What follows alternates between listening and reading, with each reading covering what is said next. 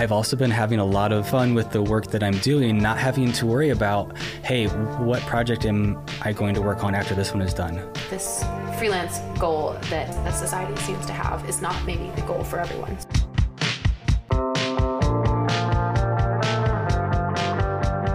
Welcome to Sorted, a podcast for creatives by creatives. I'm Emma. And I'm Alex. So get your coffee ready and let's get sorted. Hi friends, welcome back to another episode of Sorted. We have an awesome guest here with us today and we are so excited to bring him on. We are so excited to have Chris Hartley on our podcast today. We met Chris at Creative South. Well, Alex has known Chris for a long time. I'll let her get into that. But I met Chris at Creative South when Alex and I came up with the idea for Sorted, and so he has been along for the ride since the beginning. So we're so excited to have him on the podcast today to talk about all things agency versus freelance and just his experience, because he has just a really interesting background and how he's gotten to where he is today. But Chris is a Indianapolis-based UX designer, photographer, husband, and dog dad to a mini golden doodle named Peter. So we are so excited to have him on the podcast today. Thank you so much for having me. Really excited to be here. Let's just start with the basics. Tell the people who you are, and then if you want to dive into your current work, what your role is, and what you've been up to nowadays. Yeah, so I am primarily work as a senior UX designer. So I am a curious person by nature, which has led me down a lot of fun and unique adventures. Right now, I am a senior UX designer at a company called SEP, which is an agency and consultancy for companies who want to build software. Outside of work, I'm really passionate about our design community here locally, and yeah, so Chris and I actually met a while back. It's been a few years. I remember when I worked at my marketing agency job, I knew him then just from, other people in the creative fields around the city, but we also graduated from the same college too, which is where his name kind of first got brought up.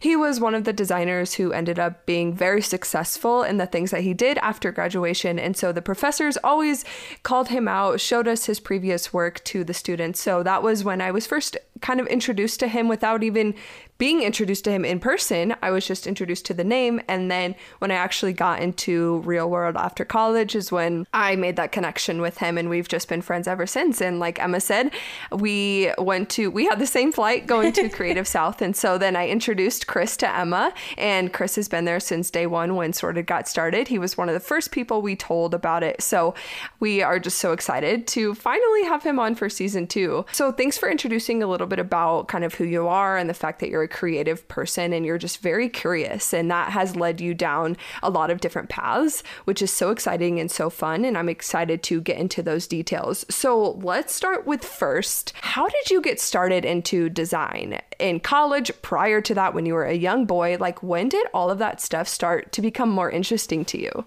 I will say that I was first introduced to design. I was taking a variety of different classes in high school that lots of them were arts adjacent, and I took a desktop publishing class that used Microsoft Publisher, and my teacher at the time, this was like my junior year, she recommended that I look into more computer arts type classes, and that turned into, hey, now I'm moving 2 hours from home, coming to the University of Indianapolis in their visual communication design program. And from there, it's been kind of a migration within the design field.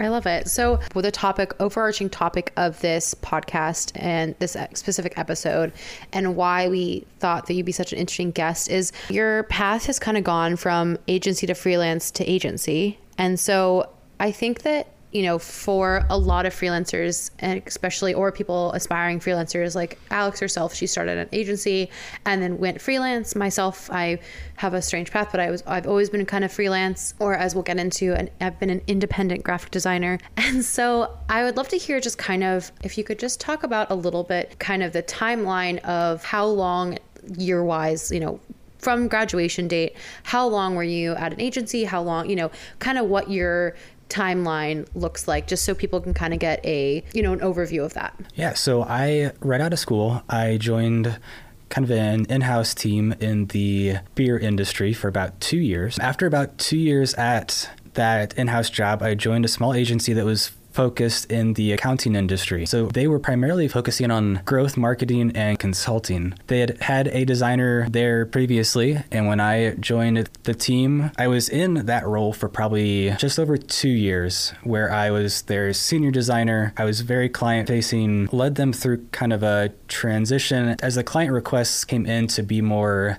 marketing-focused, and that includes branding, websites, that kind of stuff. It was branding and websites primarily for accountants? Right. So these are regional and national accounting firms. There's thousands of them in the US. Our primary demographic was probably like the top 200 to 300 accounting firms. Oh, wow. That really just meant that they, as an organization, understood the value of marketing. They maybe had a marketer on staff. We could really be their extended team. That's so interesting. It shows you really how your niche, like how really niche you can get. Yeah. And how there's still that's fascinating. And I'm sure like because you had this expertise, especially because accounting's so precise, like you had a very precise like kind of it's just a very interesting niche. I've never heard of like such a specific, agency. Yeah. And from there, I was in that position for about 2 years. And then the owner of the company was a former practitioner in the accounting space. He wanted to return to that. So my coworker and I purchased the firm from him. And for 3.5 years, I ran design and some of the business operations you would call a creative director role, but also still doing the work also because we were a team of 3 people at the time. And so your colleague that you bought the firm with, were they also a designer as well, or did they have other expertise? So they came from the tax incentives world. That is where they went back to at the time. And so after you bought the agency, How long did you own the agency before you decided to go independent? So I was there for about 3.5 years as an owner. And as you can imagine, a small team of 2 or 3 people trying to do all the things well, it stretches you pretty thin. Just a bit.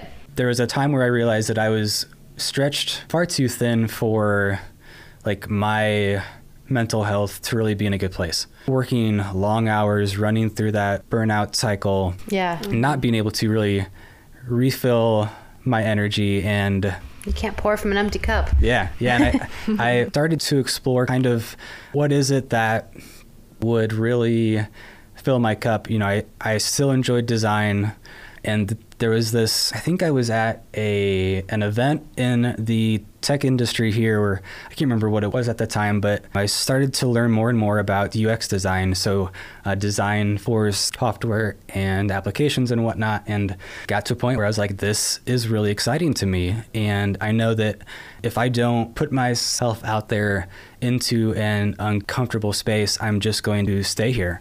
So I put a hard date of Halloween 2019 as the day that I was going to exit that company and become an independent UX designer, which was going well. I had gotten to know quite a few people in our design community here and got reconnected with many of them as an extension of their team while I was trying to find a full-time job. So that was actually going pretty well. Like I was working on some cool projects with a lot of teams that I had admired for a long time.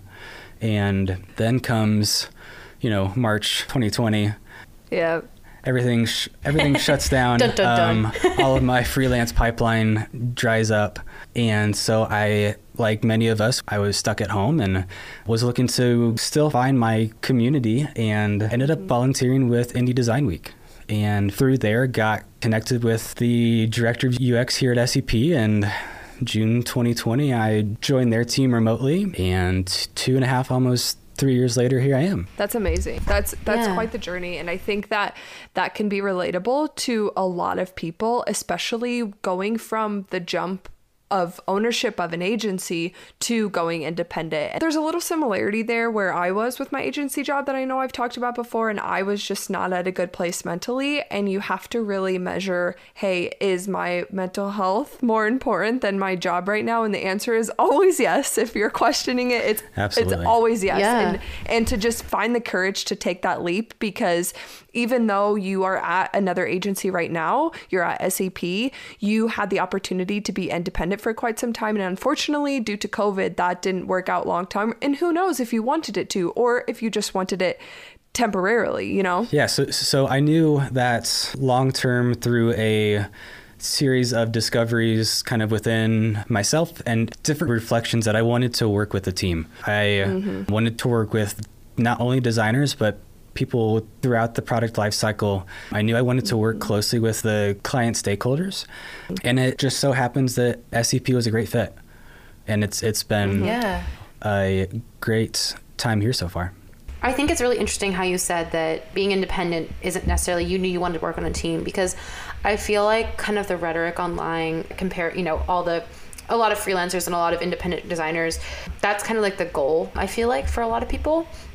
And especially I live in, I'm always so jealous of you guys' Indianapolis community. I feel like it's the perfect size city where you guys actually like all know each other and you get to like do stuff together, and you have like these cool events. Whereas in New York, there's just too many of us that either you're in it or you're not, or you're in like subsects and all that kind of thing. But I just think it's really interesting because I a lot of people in New York, I have friends that are, aspire to be, entrepreneurs or freelancers or independent or whatever, their field is.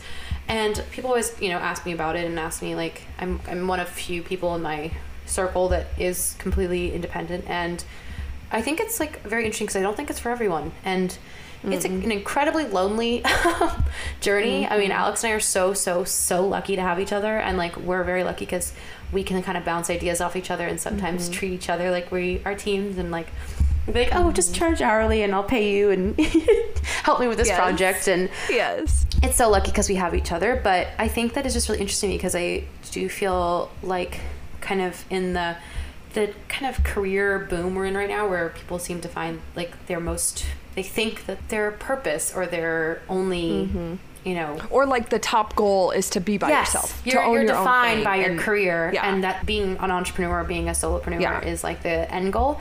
And I just think it's so interesting because I think that I like just kind of what you said, and it made me take a step back that honestly maybe I would be happier like on a team. And it's just it's just interesting to think about that, this freelance goal that a society seems to have is not maybe the goal for everyone. So just I liked that point of it.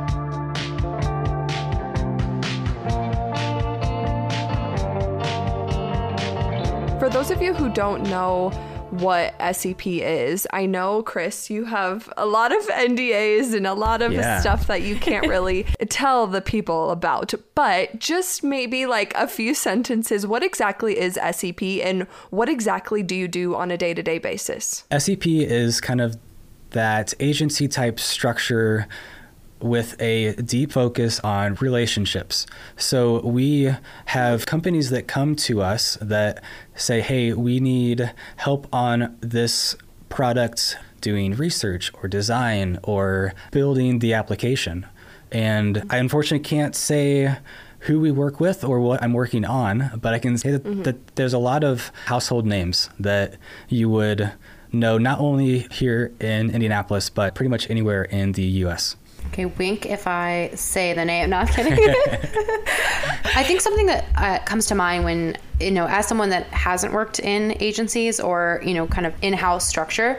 So I'd love to kind of hear a breakdown, Chris, of, from the beginning. So let's say in your first agency, a client comes to you, when you own the agency and they are looking for, let's just say a project to be finished. What does the timeline look like for that project versus when you were independent versus at your current company? So like, obviously your current company is a lot bigger, so there'll be a lot more hands-on and a lot more eyes looking at the project and a lot more probably stakeholders, having input. So I just love to hear kind of like a comparison of those three, different points in your career. And if there's one that you prefer over the other two.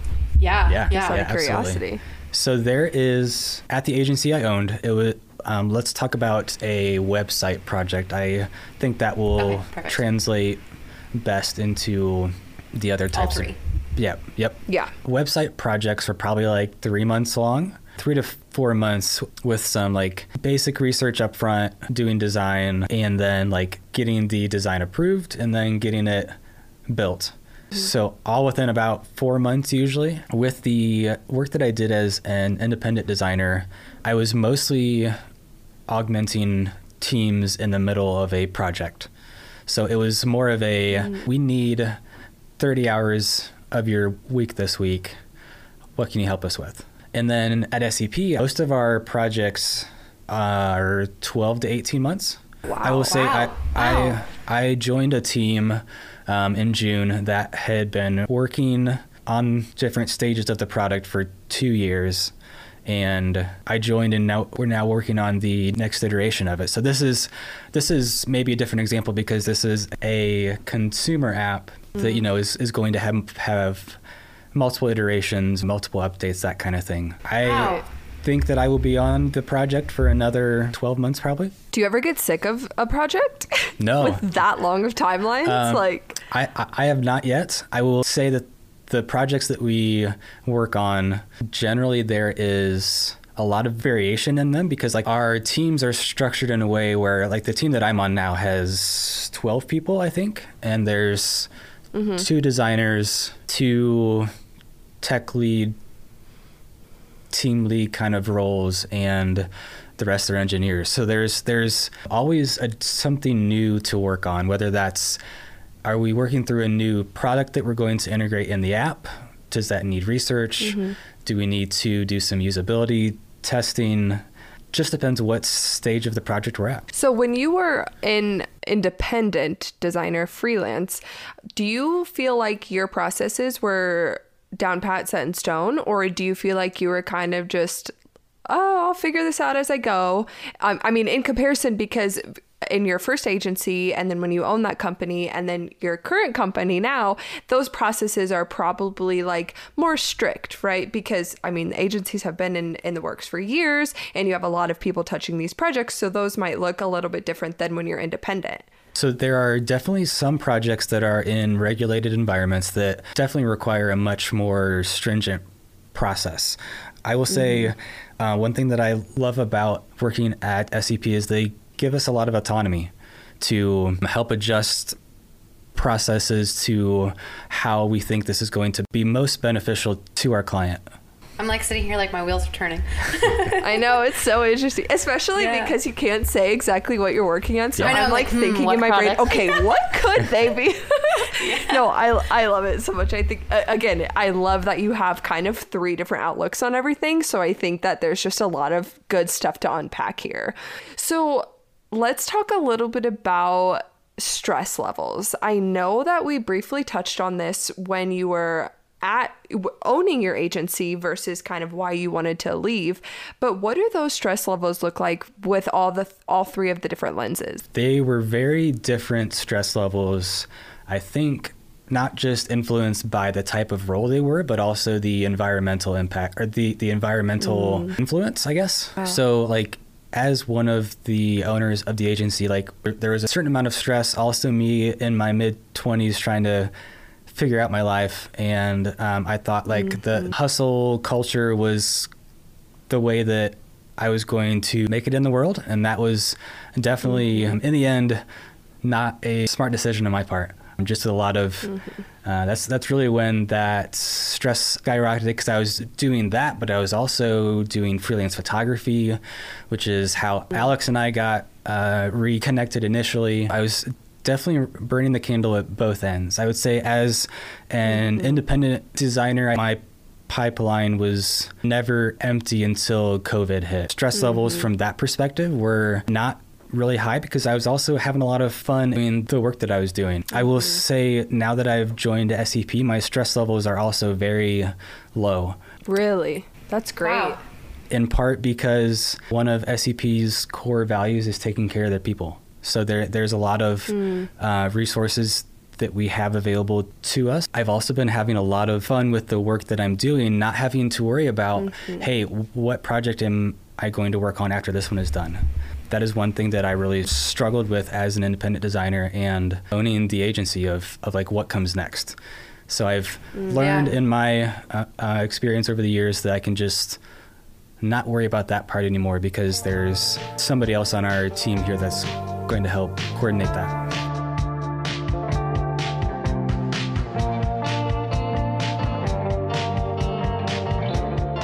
That brings up a really good point of worrying about what's next. I just had a call with a friend, a fellow designer yesterday, and I was like, I am really slow right now. Like, it's sort of a slow period for me, and waiting what she had to say. And she was like, oh, me too. And then I just talked to somebody else too last week that's having the same problem. So it's like, okay, that makes me feel better that it's a little slow period, but it does bring up that kind of unwanted stress of, okay, what's next? And always thinking about the next thing. Am I going to get clients next month? What's going to happen next year? And fortunately for me, I've never been in that super low period where I'm like, I've been dry for months now. I've been blessed to get the work, and I know that the work will come, but there's always that what if, and that adds that stress that I wish I could control. But, you know, as an independent designer, you can't always control that.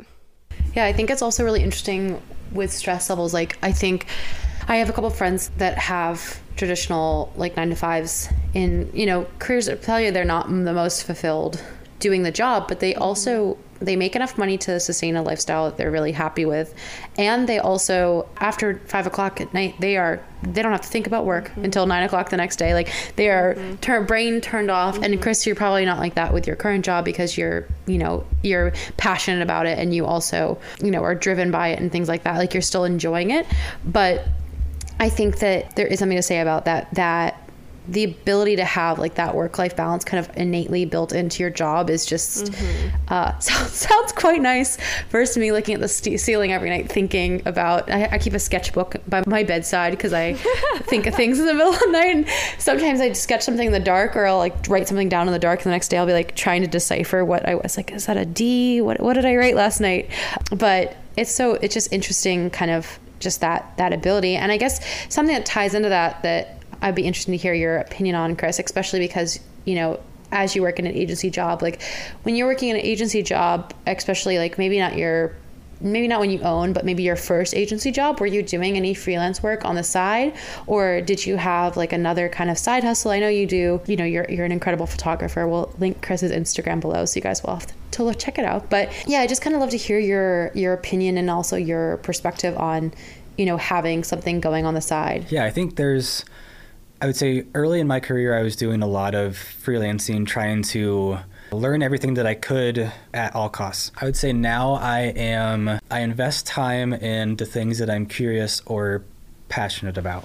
I've learned over the years to really make sure that I have a healthy life balance of making sure that I'm spending time doing things that make me excited. And part of that is headshots and event photography. So I still do that on occasion as a side hustle, but I think now more than I was before, really making sure that I am intentional about how I spend my time, whether that is getting paid for whatever it is, or just spending my time investing in relationships, a community, that kind of thing. Yeah. I admire that so much. I think a lot of people will really take away that fact too, of just figuring out where you want to spend your time and what's more important. And the older you get, I guarantee you those thoughts change. I mean, you were just talking about how in your mid-20s, early 20s, you feel like you needed to know everything, you needed to do everything, and that's how you filled your cup up then. And then now you're kind of transitioning that and filling your cup up in other ways that has just more like longevity and like more heartwarming things than learning all this new equipment, learning all these new programs and making money that way. So would you say then that since you do love to fill your cup in other ways, as far as work-life balance goes for SEP, do you feel like there is a good balance there? Are you able to shut your laptop off? But more importantly, are you able to shut your brain off? Or as a creative, are you kind of always thinking about stuff? So one other thing that I love about SEP is that the company as a whole makes sure that their employees have a healthy work-life balance. That's not to say that there aren't going to be times in a project where I have to work, long hours, but there have been times where my team lead has been like, Chris, why are you still here? It's past the 40 hours or whatever. They were like, why don't you go home?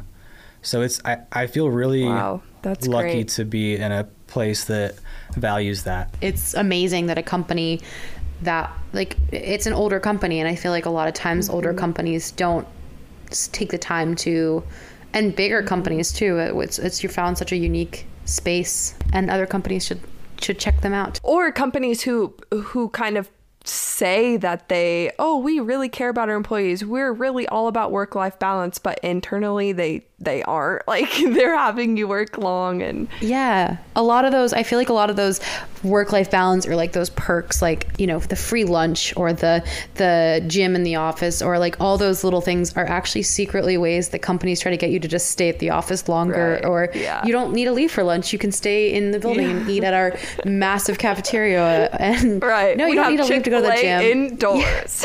Yeah, exactly. Yeah. No, it's yeah, I think that it's refreshing to hear that your company specifically, but there are agencies and companies out there who truly do practice what they preach. Yeah, it's a really great place to be, and that is not to say that like we don't work hard and like put in long hours every now and then. Yeah, But like yeah. It's really refreshing to, yes, we have a gym at our new building. Yes, we have like yoga classes and whatnot, but like they really encourage you to do that, to be able to have your mind and energy in a good place to do your best work. Yeah, I think that's like a really good point, that it's not taking away from the quality and the capacity of work that you're doing, because I do think that like a lot of times like it's one or the other kind of thing. And I think that the fact that you're able to have, you know, a good work-life balance and provide, you know, and it's one of those things. I mean, that's the word balance. It's if you have a really long week where you work 50 hours one week, the next week, maybe you take off the next Friday, or like, I think that's something too, as like Alex and I do as independent designers. Like, you know, there are weeks where I'm working till like 10 or 11 PM, you know, for most days of the week. And then the next week I try to like balance it out, or try to like kind of weigh out my to-do list a little bit better. But I think that that's exactly it, that you can have work-life balance, but still have those like really tough periods. And that's literally what balance is.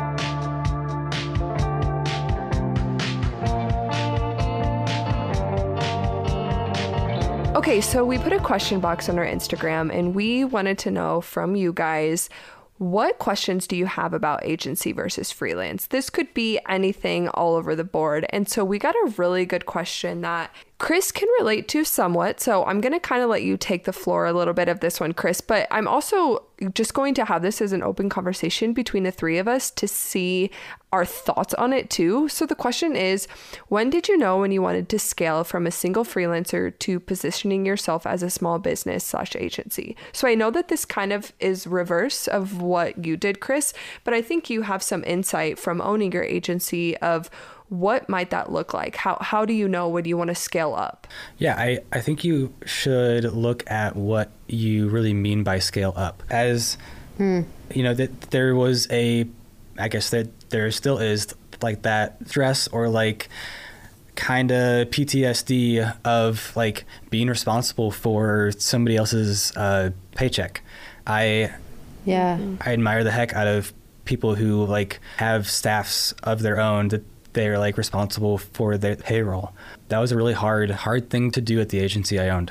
I will say, you know, scaling up can really mean whatever you want it to mean. It can mean, to me anyways, like it sounds like the partnership that you guys have where you collaborate when it makes sense. If you're working on a project that requires photography, maybe you bring in a photographer, and like having those relationships, to me, and that ability to work with people that you trust and admire, I think that is more important to me than scaling up from like a payroll perspective. But I also know that that's just me. That's, you know, based on my experience. No, I love that, because I think that this kind of brings another set of eyes to this question too, because sometimes it is glorified to, oh, I started off small and then now I have a team, when maybe that worked for that person, but maybe it's not all about building your team in that sense. Maybe it's about bringing in those freelancers, like you said, Chris, and how exactly do you want to scale up, and what does that mean to you? How do you define that? And then I think that that's going to help you with your answer. Yeah, I also just loved how you said bringing in, like, for a specific project, bringing in a photographer or bringing in an animator or like bringing in a UX designer or like things like that, that it doesn't have to be someone that you're bringing onto your team and that's like, you know, on your website, meet the team, you know, that kind of glorification of like growing. I think that my favorite projects are projects that I kind of get to have.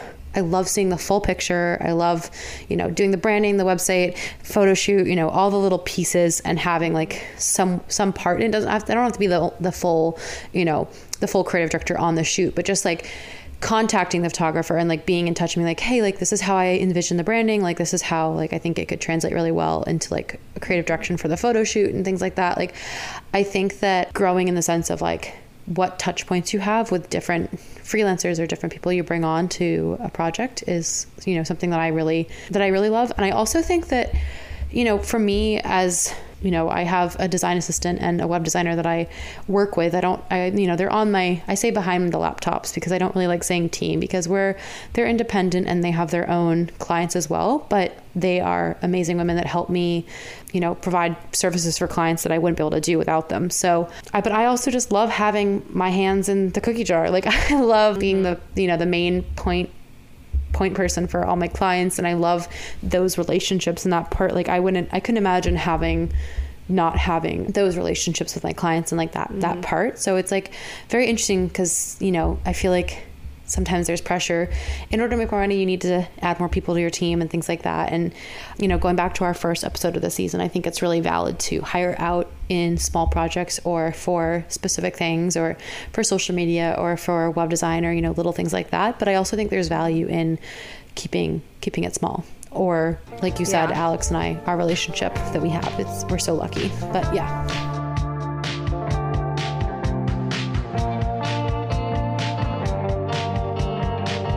This next question, I think we all can kind of answer. I know that we just talked about what a team looks like to us, and maybe that's Emma's version, you know, behind the laptop, and that is her team because they're only jumping on certain projects. Same with me. I have an intern. I also have a web designer who I work with as well, just on a contract basis though, but I do consider them all a part of my team and we create this beautiful stuff together. So the question is, how do you transition your clients who hire you for you to being open to working with your entire team? So Emma, do you want to kick this off and how you kind of onboard your clients of, hey, it's not just me that's going to be touching this project, it's going to be my entire team that's going to be hands-on? Yeah. So I think that the first thing for me, I only do web design with clients I've done branding with. So when they come on, they do branding, you know, I onboard them and do all the things. They get to know me. And then I also bring on people with web design. So I always kind of approach it with the sense of, hey, like I'm going to bring Steph on this next call. Like she's my web designer. She's amazing. You're going to love her. And we're going to work on this as a team. And, you know, we communicate together where she's always CC'd on emails that are involved in the project that she's part of. I have both emails for my two gals that are like under my domain. So it's like steph@emmagoldrick.com, just to kind of keep it clean and organized and also keep my stuff out of her personal inbox. I think it's also respectful for her as well. But yeah, and then same with my design assistant. She doesn't really do a lot of client facing. I'm going to try to start transitioning her on there. I use kind of these Notion portals. So she's on the portal and she helps me kind of with back end stuff, but she's not really on like calls and or email chains. But I think that that's kind of it, just being honest and being transparent with clients. And that's my personal perspective. I think that there's a lot of ways of going about it, but yeah, most people are really perceptive and accepting of, like, you know, you're getting another person, you're getting another set of eyes, another set of expertise. So most people are excited about the opportunity to work with someone else. I was having a conversation this afternoon with our team and our client, and we were talking about the opportunity to bring people who are not on our team officially into like this one part of the project. And I think one of the things that we pride ourselves on here is that when you hire SEP, you hire all of us. So there's 150 of us here at the organization. So we can pull in a person who isn't on our team officially to, bring in their expertise. And that's always been received well because, we have at the organization lots of different experts and people who can advise on certain situations. I think just having that advisor role, like having, just it's bringing in more eyes, more expertise. Like sometimes it's just so nice to have another set of eyes on a project and another perspective. And also just, you only know as much as you know. So just having someone that knows something else, it just has value. So I think that it's really, interesting.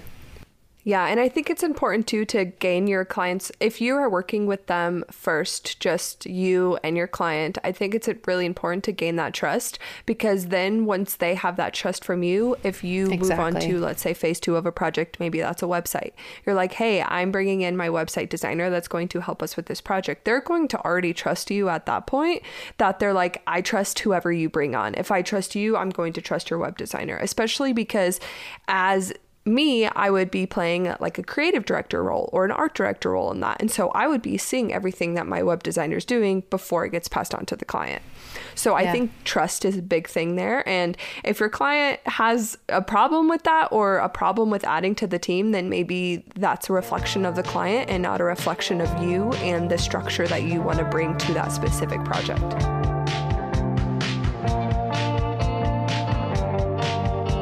One more question from Instagram from our Q&A is, Chris, this is mainly for you. How do you tell a client that you are working with as a freelancer that you're going to go to an agency? Do you tell them? Do you transition out? Like how does that process work?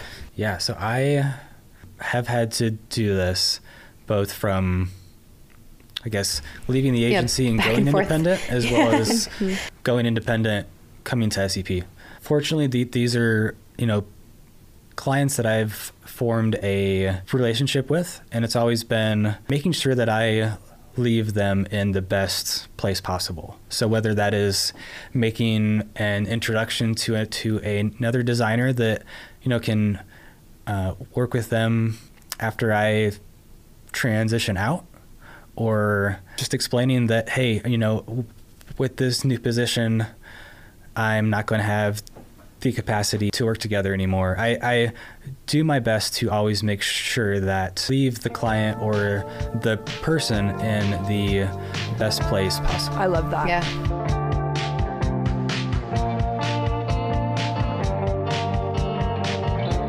Okay, so those were our questions from Instagram, but Emma and I have a couple questions for you, Chris, just to wrap things up here when talking about freelance versus agency. So talk to us a little bit about freelancer versus an independent designer. I know that those terms can get tossed around. They can be interchangeable back and forth. So what are your thoughts about the terms freelancer versus independent designer? I think I have a lot of feelings about these terms that I don't know that I've completely processed. So this may be a bit of externally processing here. So prior to Creative South last year, I think I primarily used the term freelancer, just as in my experience, and as I've, I guess, grown over the years, I didn't really like the term freelancer because it kind of implied that maybe I didn't value myself as much as I should, or that term gets brought up in different conversations, and it's kind of like a negative connotation. But I remember Jason Craig's talk at Creative South last year. Never forget. I don't remember the specifics of the talk, but I remember walking out of there and thinking that is finally the word that I've been missing, is independent. This is a person that, whether they do this as their full-time job or as something additional, like this person is an independent designer. There is no reason to discredit ourselves or, have, in my head anyway, that term freelancer just isn't the language that I like to use anymore. No, I think it's it's really interesting because when I introduce myself, I always I think I say something different every single time I introduce myself. But when I do say, it's so funny because I feel the same way, Chris, about kind of freelancers, the connotation's just kind of off, and which is so weird because I don't know, I feel like people don't take me as seriously if I'm like, oh yeah, I'm a freelance graphic designer. I agree. First, and then when I say I own a creative studio, I feel like I'm I don't know, not bragging, but just inflating what I do, but that I own a creative studio. That's what I do. Sometimes when I do say that, I'll be like, oh yeah, I own a creative agency, or I will say I'm an independent graphic designer, and people will be like, oh, so you're a freelancer. And I'm like, every time. Yeah. Every time. Yeah. That is probably what language they know to associate it with. Yes, I think yes. Since prior to Creative South and that talk, I don't think that I would have known to use that word that was an option, but I'm so grateful to now have that language available to me. Yeah, I'm right there with you. I will never forget his talk because that is what stuck with me the most out of the whole conference. I was I think we all three walked out of that one and we were like, yes, that's it. That's what we are. Graphic designer. Yes. Yeah. And because I agree. I think freelancer just has this weird negative connotation. I don't know why. And it sucks that's where we're at with society, but it almost feels like a side hustle. If you're a freelancer, oh, you're just doing that on the side to get some extra cash. And it's no, this is how I pay my bills. Yeah, I totally agree. Yeah. No, so I think one thing about with Creative South, and obviously I consider Chris part of my community, I guess, and you guys have Indianapolis community, indie community. I think that and Alex and I, have Golden Arrow Guild and things like that. I think that finding community as a freelancer, as an independent graphic designer, as whatever the heck you want to call yourself, working solo, it's really important. And Chris, I just would love, you just have, I'm not calling you old, I'm just saying you have more expertise and more years of experience than us. But yeah, so I'd love to hear just your perspective on finding your community and keeping a community and the value of community, and if you think, it's all cracked up to be. Yeah, so I've been doing this for, I guess it's now 11 years, just as a design professional. And throughout this whole journey, finding people that can be in your corner for you and be a friend and a resource, and maybe work together later, maybe not. Maybe these people in your community are just, not only are there for you, but you are there for them. Earlier in my career, I was, I think, more involved in community design events than I might be now, but I was a regular attendee of Creative Mornings for more time than I can remember. And, I got to know so many people there, and they really became friends at that point. That I really don't like the term networking because it's really surface level, and I much prefer the relationship building approach where I am, I am invested in the people in my community, and they are invested in me. I agree with that. And I feel like I have said that before. I don't call it networking. I call it making friends. I go to Creative Mornings, like Chris mentioned, to make friends, because those are the people who you are hopefully going to leave a lasting impression on. And if they just end up being your friend throughout the years, wonderful. If you end up getting work from them, even better. But you shouldn't go into something kind of expecting that, because then if nothing comes of it, you're gonna be let down in this weird way, and you have to kind of just rethink why you are going to these events. And I think for Chris, it's for the community, and especially for myself too, it's definitely for the community. And I think on that topic of community, be sure to find your community. I know that like Emma is in New York, huge city, lots of people, but finding your community in such a big city is it's I could only imagine how hard it is, because luckily in Indy, I mean, it's to some might seem like a big city, but it's really not when you find your people and you know the places that you want to go and meet your friends, the creative events that happen. And that's where I've met so many people.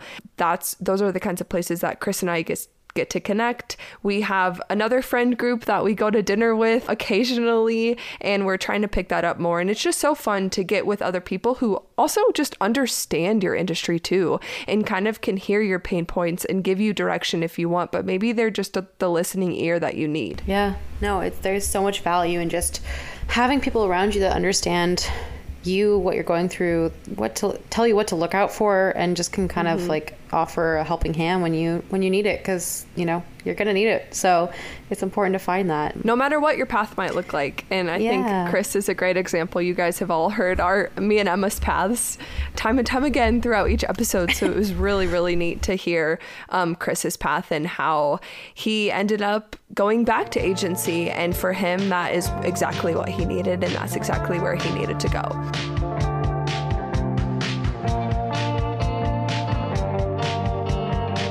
So let's end off the episode with some super fun rapid fire questions. Okay, so first off, Chris, what's your favorite program to design in?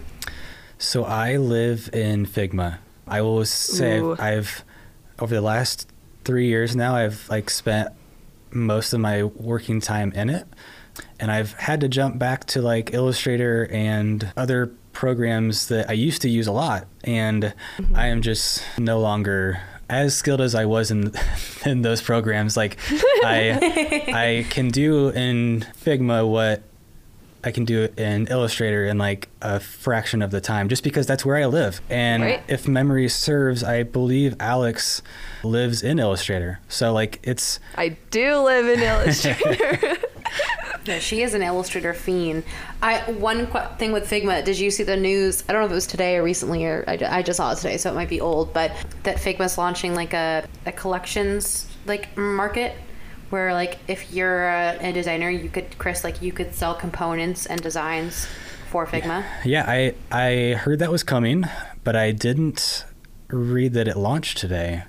I don't know if it's launched or if it's more just the beta. I think you can. I'm in a Slack channel, and I saw someone that said they're starting to submit to the store. So I don't know if designers can start submitting. I don't know exactly, but it sounds like a very interesting resource for sure. Yeah, that's really cool. You'll have to look into that. What has been your favorite project so far? Whether that's agency, freelance, current job. I know that you can't talk specific. And you can't say who it's for. Yeah, I can't. I can. Man, I wish I could. So So does that mean your favorite project is from your current job now? Ooh. My favorite project is from my current job, yes. I will say, so I can't talk about any of the projects that I've done or who they were for. I can say that I guess there's two things. One was a client project. It was the first project I was on when I joined at SCP. I think the app that we were creating and designing for, I ended up pitching on a whim, kind of a character, kind of to add some personality, and it got far more traction than I ever expected. I think it ended up in their marketing materials, and I heard rumors of a plush toy. I don't know if that ever happened or not. No way. Oh, that sounds so cool. Okay, Chris, music or podcasts? Ooh, so we work in office primarily, and I have a half an hour drive, which isn't terrible, but also is more than I've ever had. So I have recently gotten in, I shouldn't say recently, in the last year and a half, I've really gotten into podcasts. They really helped me set my day up and kind of get me in that right mindset. I love everything that Brene Brown puts out, whether that's audiobooks or podcasts. Her work has really changed my life for the better, which is really exciting. Atlas of the Heart, right? Forever and always. Favorite piece of photo equipment? I would probably say, how many cameras do you have? So I I know. I have two cameras. One is kind of the workhorse. One is kind of a fun camera that I'm currently using as the webcam here. I will say actually that for the longest time, photography was a huge part of my life. And throughout COVID and just until recently, it has really not been a big part of my life. So I'm excited to get back into it and maybe my favorite camera is on my phone, just because it's with me all the time. Ooh, I love it. Yeah. I love that. Okay, so last question. Other than photography, what is something that you love to do in your free time? How do you spend that work-life balance? Yeah, so in my free time, we have a front porch that we recently opened up. We own kind of an old house. It was enclosed. We opened it up last year. We spent a lot of time on the front porch. In addition to that, my wife and I eloped in October. It was kind of a trip that was just us. We, hired an elopement coordinator, which I didn't know was a thing, but it was amazing. And did you have a photographer? We did. So we had a photographer and a videographer. Those were the only people that were there. So we did that in October, and I've been spending free time planning our party in the spring, where we're going to share with our friends and family where we went. Oh, that's so special. And I also have to share, because Chris's engagement story is the cutest ever, but he proposed to his now wife on their porch, because it's like their favorite place to hang out. And I just think that that's so special and makes my heart warm. But anyway, I hope that everyone listening got a lot out of this, and just learning, I feel like Chris's path or roller coaster of a career, which is like so fun, and I love it. And I just think it's so interesting. And so as someone that, I don't know what I want to do in 3 years. I love what I'm doing now, and I'm going to do it for as long as I love it. But it's just so interesting to hear, that you can go back and forth between, working for someone else, working for yourself, owning something. And it's really empowering to hear your story and your path of your career, and also just your, insights on, work-life balance, and that work isn't the only part of your life. And it's just so nice to, hear it again and really dive into, those different pain points. So yeah, we really appreciate your time today, and everything that you were able to share with us. And I know everyone's going to be itching to know what your projects are, and they're going to be searching your company and figuring but yeah, we just thank you so much for being here and for all your wisdom. Thank you for having me. Really appreciate it. So Chris, tell the people where they can find you. Yeah, so you can find me in most social medias. So if you want to find me on Instagram, it is chris.hartley. If you want to find me on Twitter, where I'm not very active except for looking at things for design systems, that is Chris_Hartley. Anyway, thanks so much for your time, and I hope everyone enjoyed the podcast. So we'll see you next time. Bye. See ya. Bye.